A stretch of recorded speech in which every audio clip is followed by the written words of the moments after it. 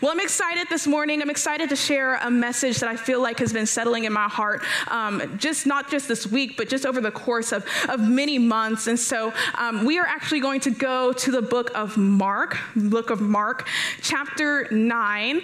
And before we dive in, my favorite thing to do is really to give you a little bit of backstory. I want to tell you about where we are in the scripture and what is happening before we dive into the verses that we're going to be looking at this morning. So to paint a picture, we are in the middle of Jesus's 3-year ministry before he goes to the cross and is crucified. And so in this time, Jesus is traveling around, he's teaching, he's healing the sick, he's performing miracles everywhere. And in addition to that, he is also teaching his disciples to do the same so that when he leaves earth, there are others left here to go out and continue his ministry. And so we find the disciples in Mark chapter 9 in the middle of a city. Jesus is actually off on a mountain with a handful of disciples, and something is happening called the Transfiguration. It's where Jesus is revealed as the Messiah to some of his disciples. And so Jesus is off, and then there's another group of disciples that is in the city. And everywhere that these disciples go, everywhere that Jesus goes, they are surrounded by crowds of people because they've heard about all of the miracles and all of the great things that Jesus has done throughout his ministry. And so they're surrounded by this crowd of people. And while they're surrounded by a crowd of people, a man comes forward. You see, this man has a son, and his son has been afflicted or possessed by a demon.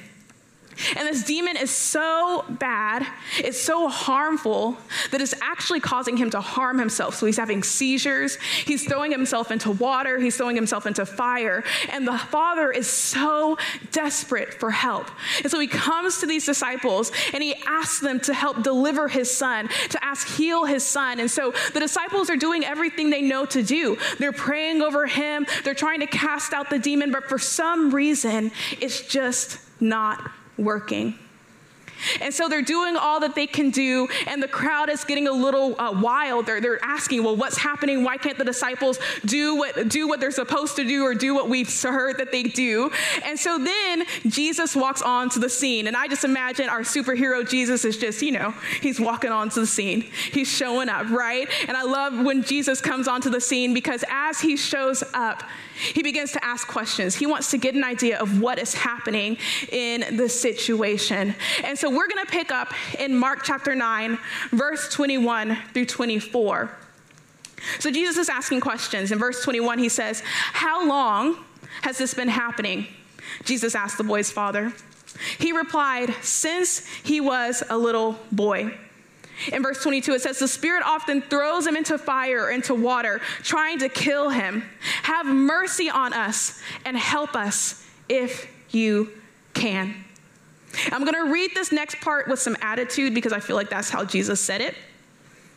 In verse 23, he says, "What do you mean, if I can?" Jesus asked. "Anything is possible for the one who believes." The father instantly cried out, "I do believe, but help me overcome my unbelief."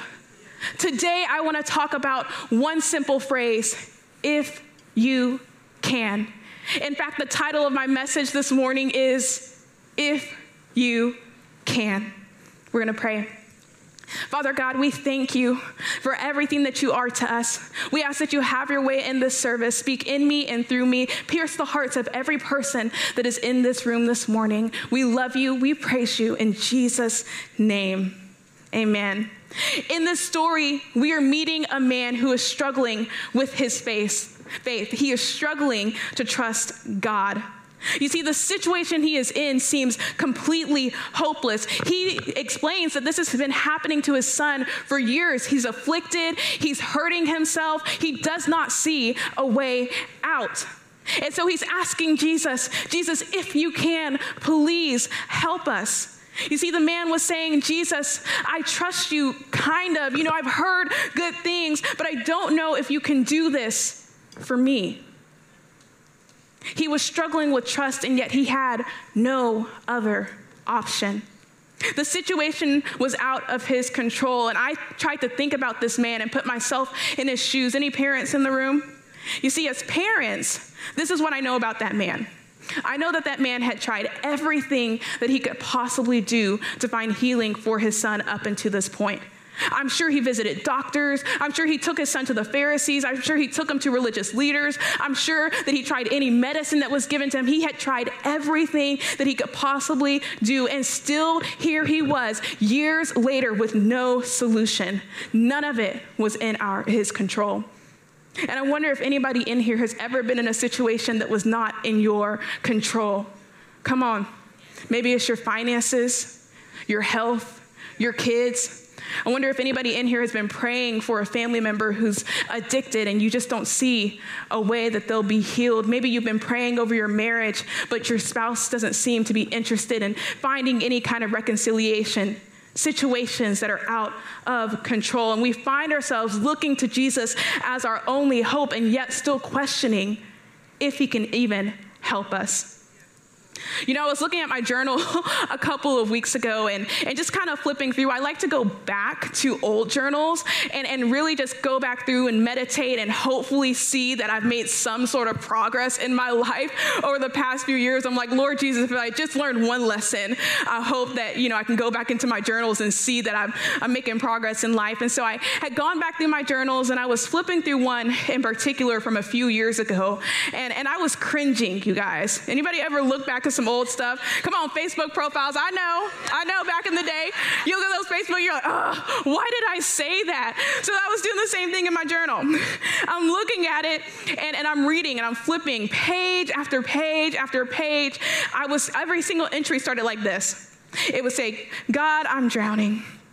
God, I'm overwhelmed.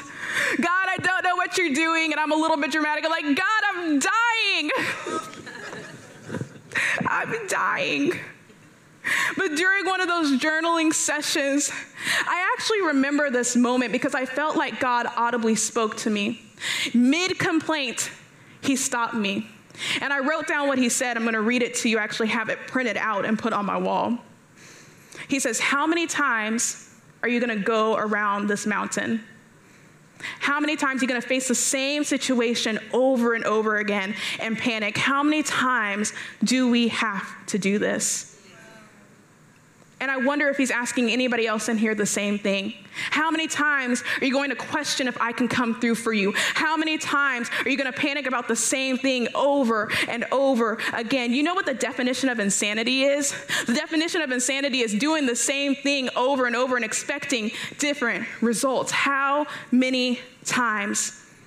And in the midst of that season, he brought me to a scripture in Proverbs 3, verse 5. And it's one that we may all know. I'm going to see if you guys know it. It starts with trust in the Lord and it ends with, you guys went to church growing up. Trust in the Lord with all of your heart.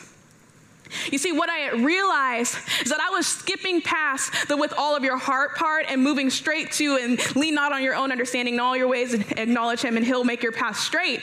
Thinking, I'll trust him however much I want, but he'll still make my path straight. He'll still give me guidance and direction. How many of you guys have rewritten scripture in the past? Trust in the Lord however much you want. Trust in the Lord when it's convenient for you. Trust in the Lord when you get desperate enough. And yet this verse is so clear because it says, trust in the Lord with all of your heart.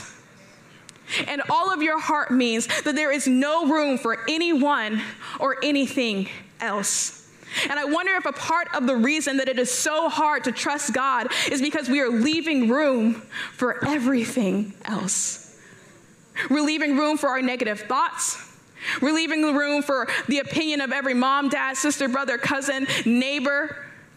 We're leaving room for our social media followers. We're leaving room for Google. Anybody trust Google more than God sometimes?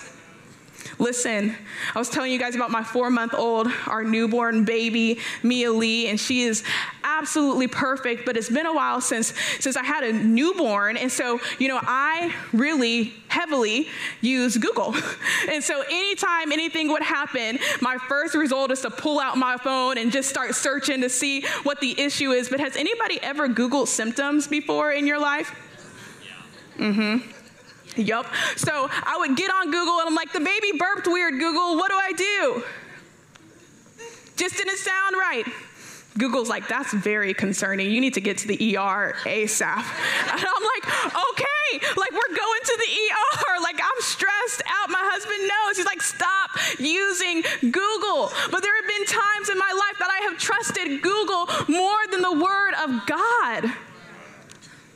No wonder we are full of anxiety and worry. No wonder we're confused. No wonder we're left feeling hopeless and stressed. It is because we have left room in our heart.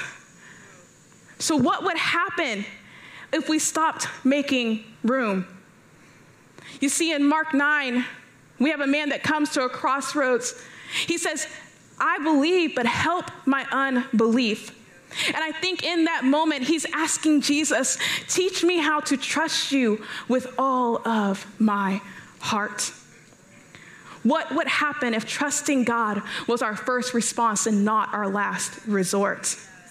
I believe that getting into a habit of trusting God first truly can transform our lives.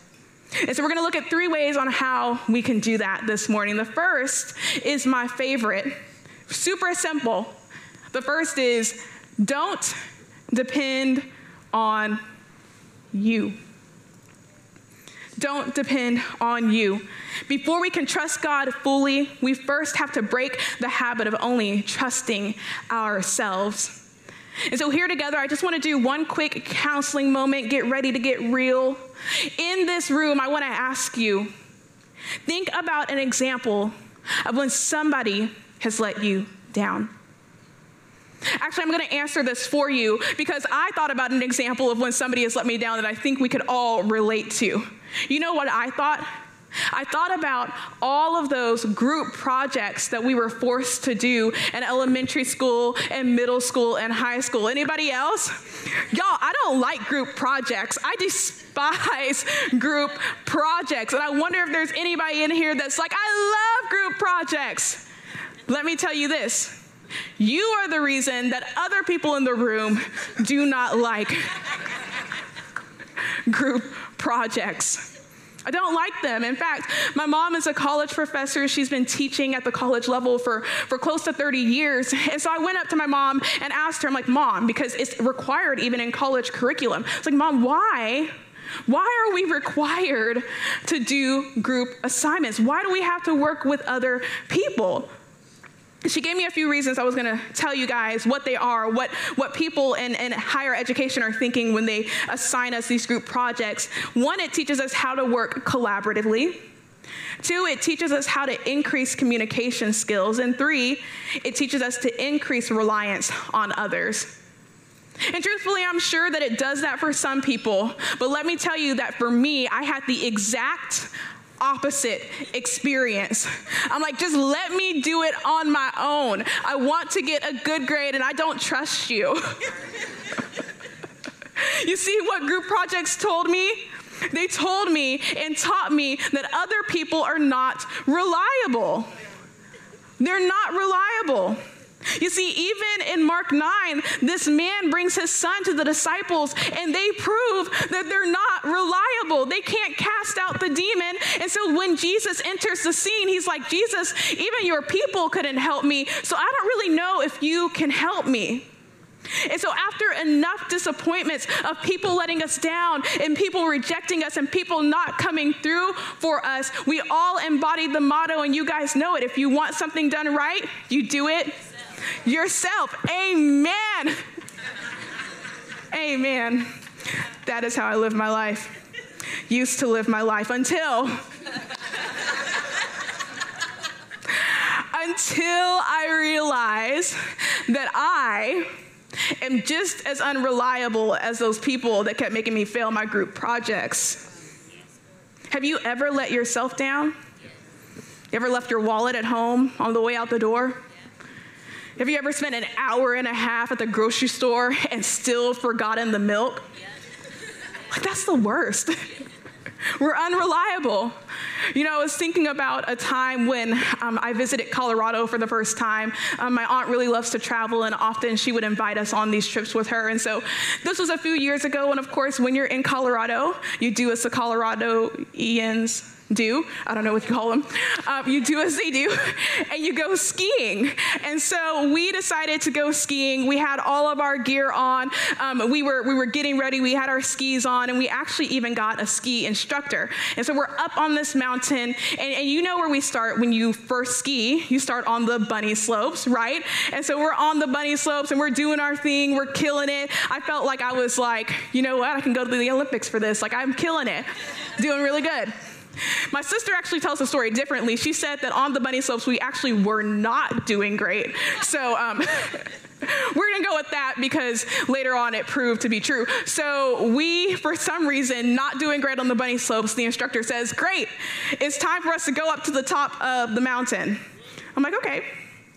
Great. I don't know why he's letting us do this, but that sounds cool. So we were getting ready to get on the ski lift, and this is where I made my mistake.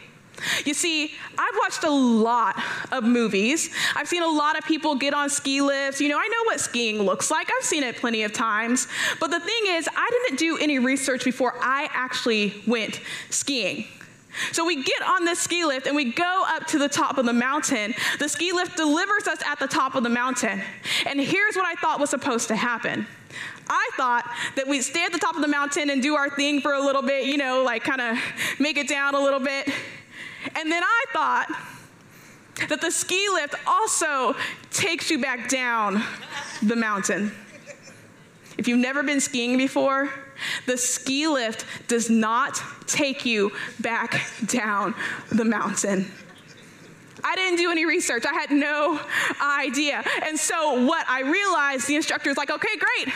We'll see you at the bottom. And we're like, where? How? How do we get back down to the bottom of this mountain? And I actually distinctly remember a moment where we're doing our best to start getting down to the bottom of the mountain. And both my sister and I, and we're not quitters, we give our all in everything that we do. We both sat down on the side of a mountain with skis on and said, we're not going anymore. And I'm sure the instructor was really good, and I'm sure he helped us figure it out, but I don't remember him after that point. I don't know where he went. All I remember is that I had to go to my sister, and I was like, listen, we got to figure out a way down. Nobody's helping us. We got to make it down this mountain. We got to get back to the lodge, y'all. There's hot cocoa there. There's a fire. These Texas girls were not made for this cold, and so we're trying to figure out how we're going to do this. And so I was like, okay, listen. If we just go and push ourselves off, eventually we'll wipe out and we'll just keep tumbling down the mountain. Don't try this at all, y'all. This is a true story. I promise. And so that's what we did. We would just get up, we'd push ourselves off, we'd go down a little bit, and then eventually we'd just tumble down the mountain. It wasn't the best idea, but it worked. I'm here, we made it. So the truth is, at the end of that, I was extremely, extremely sore, like could not move my body for days. And have I ever gone skiing again? The answer is no. Thanks, guys. But you see, the point is, I failed myself. I failed myself. We think that if you want to do something right, you have to do it yourself, but even we are unreliable. In Jeremiah 17:9, it says that the heart is deceitful above all things and beyond cure. Who can understand it? You see, as humans, it is in our nature to mess up, even for ourselves. We miscalculate, we get it wrong. We don't do research before going skiing for the first time. We are not reliable because we are simply imperfect beings. In fact, in Proverbs 29:25, it says that fear of man will prove to be a snare. And I thought about that word snare. The word snare actually means a trap. You see that when we see others and when we see ourselves as the source to meet our needs, we will always get trapped in a world of hurt, pain, and hopelessness. But then I read that full text in Proverbs 29:25. You see, it says, fear of man will prove to be a snare, But whoever trusts in the Lord is kept safe. You see, if my sister and I had probably just listened to the ski instructor, it would have taken us a long time. It probably would have been hard, but I bet you guys we would have made it down that mountain in one piece. And so I want to shift the paradigm for you this morning before we go to point 2. If you want something done right, you have to give it to God. Number 2, know God's track record. Know God's track record. What I love the most about this main story is how Jesus responds, if I can. Like he's almost incredulous. Jesus has literally been traveling around doing miracles, and it was surprising to him that this man did not understand that, of course, he could help his son. And so I was asking, why did this man question Jesus the way he did? And what I realized is that it was because the man did not understand Jesus's track record. You see, the definition of track record is using a record of past performance as an indicator for future performance. So to give you an example, there are a couple fast food restaurants. One starts with the letter M. I'm going to not say the full name to keep plausible deniability, but whenever I go to that restaurant, I don't know about you guys, but I like to spend a lot of time at that ordering station being very specific about my order. Like, listen. And also, I want to see it on the screen as I am giving my order to them. And then when I go to the window and get my meal, you guys know where I go next? To that parking spot right there in the parking lot, and I check my food.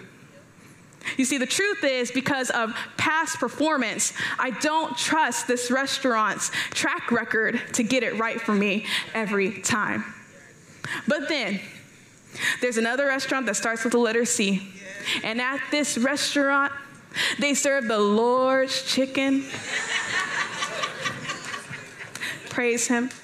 And when I go to this restaurant, I rattle off my order super fast because I know it in the soul, in my soul and in my being. I tell them what I want. I pull up to the drive-thru. I take my food, and you guys know where I go? Home. You know why? Because it's their pleasure, right? Because I know that they're going to get it right, because I know that Jeremiah on our worship team is in the back managing those people and saying, get Jolea's order correct. I trust their track record. So let me ask you something. Why is it that we trust a fast food restaurant to get it right more than we trust our God to come through for us? You see, we should be asking God, what has he done in the past that proves that he will in the future? Has God ever come through for you? Youth, have you ever passed a test that you didn't study for? That's God coming through for you. Did you get a job that you've been praying for? Come on, that's God coming through for you. Did you drive here in a car? Come on, that's God coming through for you. Do you have running water? That is God coming through for you. Has God ever come through for you? And yet we spend our entire lives asking God if you can. But if you would go to his word and read the word of God, he proves over and over and over again that he can. In Genesis, he tells Abraham, you're going to have a son. And Abraham's like, God, I'm old and my wife is barren. How are we going to have a son? And yet he does. And they have a son and they give birth to many nations. In Exodus, he tells the Israelites, you're going to go to the promised land. And it was hard and it was exhausting and they didn't look the way it was supposed to, but they made it to the promised land. In Isaiah prophesies that a virgin will give birth to Jesus, and Jesus will die on the cross so that we can spend eternity with him. And guess what? God did it. He did it. Over and over again, proving his faithfulness. And if it's not enough to read the stories of his faithfulness, he says it plainly in his word. In Isaiah 43:2, he says, when you go through deep waters, I will be with you. When you go through rivers of difficulty, you will not drown. When you walk through the fire of oppression, you will not be burned up. The flames will not consume you. In Psalms 55:22, cast your cares on the Lord and he will sustain you. He will never let the righteous be shaken. I'm going to keep going until you get it. In Psalms 56:3-4, when I am afraid, I will put my trust in you. In God whose words I praise, in God I trust. I am not afraid. What can mere mortals do to me? In Hebrews 10:23, it says, let us hold unswervingly to the hope that we profess, that he who promised is faithful. He is faithful. When we read scripture after scripture, we should understand that God proves that he has, that he can, and that he will come through for you. Trust his track record. And number 3, give your all and then give it all back. Give your all and then give it all back. When we get into a habit of trusting God, we have to trust him with the end result. You know, I was thinking about our 7-year-old. He was 6 back then, but Chandler has such an entrepreneurial spirit. And last year, he came up to me and he said, I want to open up a lemonade stand. And we were like, cool. And we knew that Chandler had an entrepreneurial spirit. And so we wanted to start to give him an idea of what it would look like to open up his own business in the future. And so what we did was we asked him, Chandler, if you want to open up a lemonade stand, we're going to need you to give us a business plan. And you know what Chandler did? That boy gave us a business plan. Actually, we have a picture of it right here. Look at this business plan. He did so good. He's 6, y'all. He's 6. Okay, so there's a table, and then there's a tent because we're in Texas, and then there is lemonade, and his hair is accurate, and it's just super cute. Like, he did this business plan, and even on the back of this business plan, he had a list. We made a list of all of the things that you need to open up a lemonade stand, and so we were going through it. On there, you'll notice he said 5 cents, but thank God for investors and people that breathe into your life, because mom and dad came and said, Chandler, probably need to sell your lemonade a little bit more than 5 cents because, you know, inflation. So he did. He increased that price. And so we were helping him through this process. But you see, when Chandler gave us his business plan, then Chandler had to release his business plan. Because you see, Chandler's 6, which means that Chandler did not have the resources or the ability to make this plan happen on his own. You see, Chandler needed the help of his parents and his family to bring this plan together.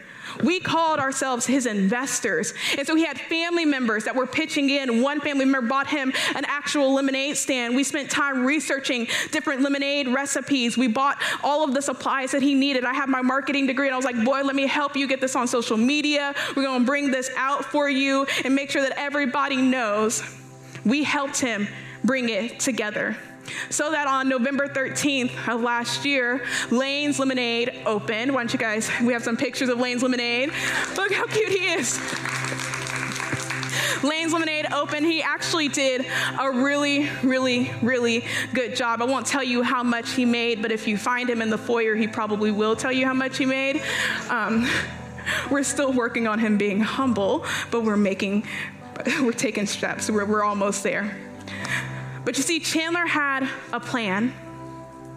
You see, trusting God is not an excuse to be passive. God is okay with us working hard and giving our all. If your marriage is struggling, God is okay with you going to counseling and doing what you need to help fix your marriage. If you're struggling in your finances, God is okay with you starting a monthly budget, getting with a financial planner. He's okay with that. I think most of us know that. I think where we have trouble is in the places where we can't control it anymore. We struggle with the fact that if we really want to see a miracle in our lives, we can't control the entire process. And so we spend our lives questioning God. Y'all, literally God created the heavens and the earth, and we are asking him if he'll come through for us. And I need you to know this morning, one, that God loves you. then I need you to know that he is for you, that he wants you to win. In Jeremiah, it says that God placed destiny on the inside of us before we were even born. He is our biggest and our best investor. So if you walked in this morning wondering if God could help you in the situation you're in, I want you to know that he can. If you're struggling with your finances, I want you to know that he sees you and he'll help you find a way out. He sees how hopeless your marriage looks and he can bring healing and restoration. He sees you struggling through making decisions on how to raise your children, and he can help you. I wonder what would happen if we could stop asking if he can and started saying, God, makers of the heavens and the earth, I know you can. Why don't you stand with me this morning?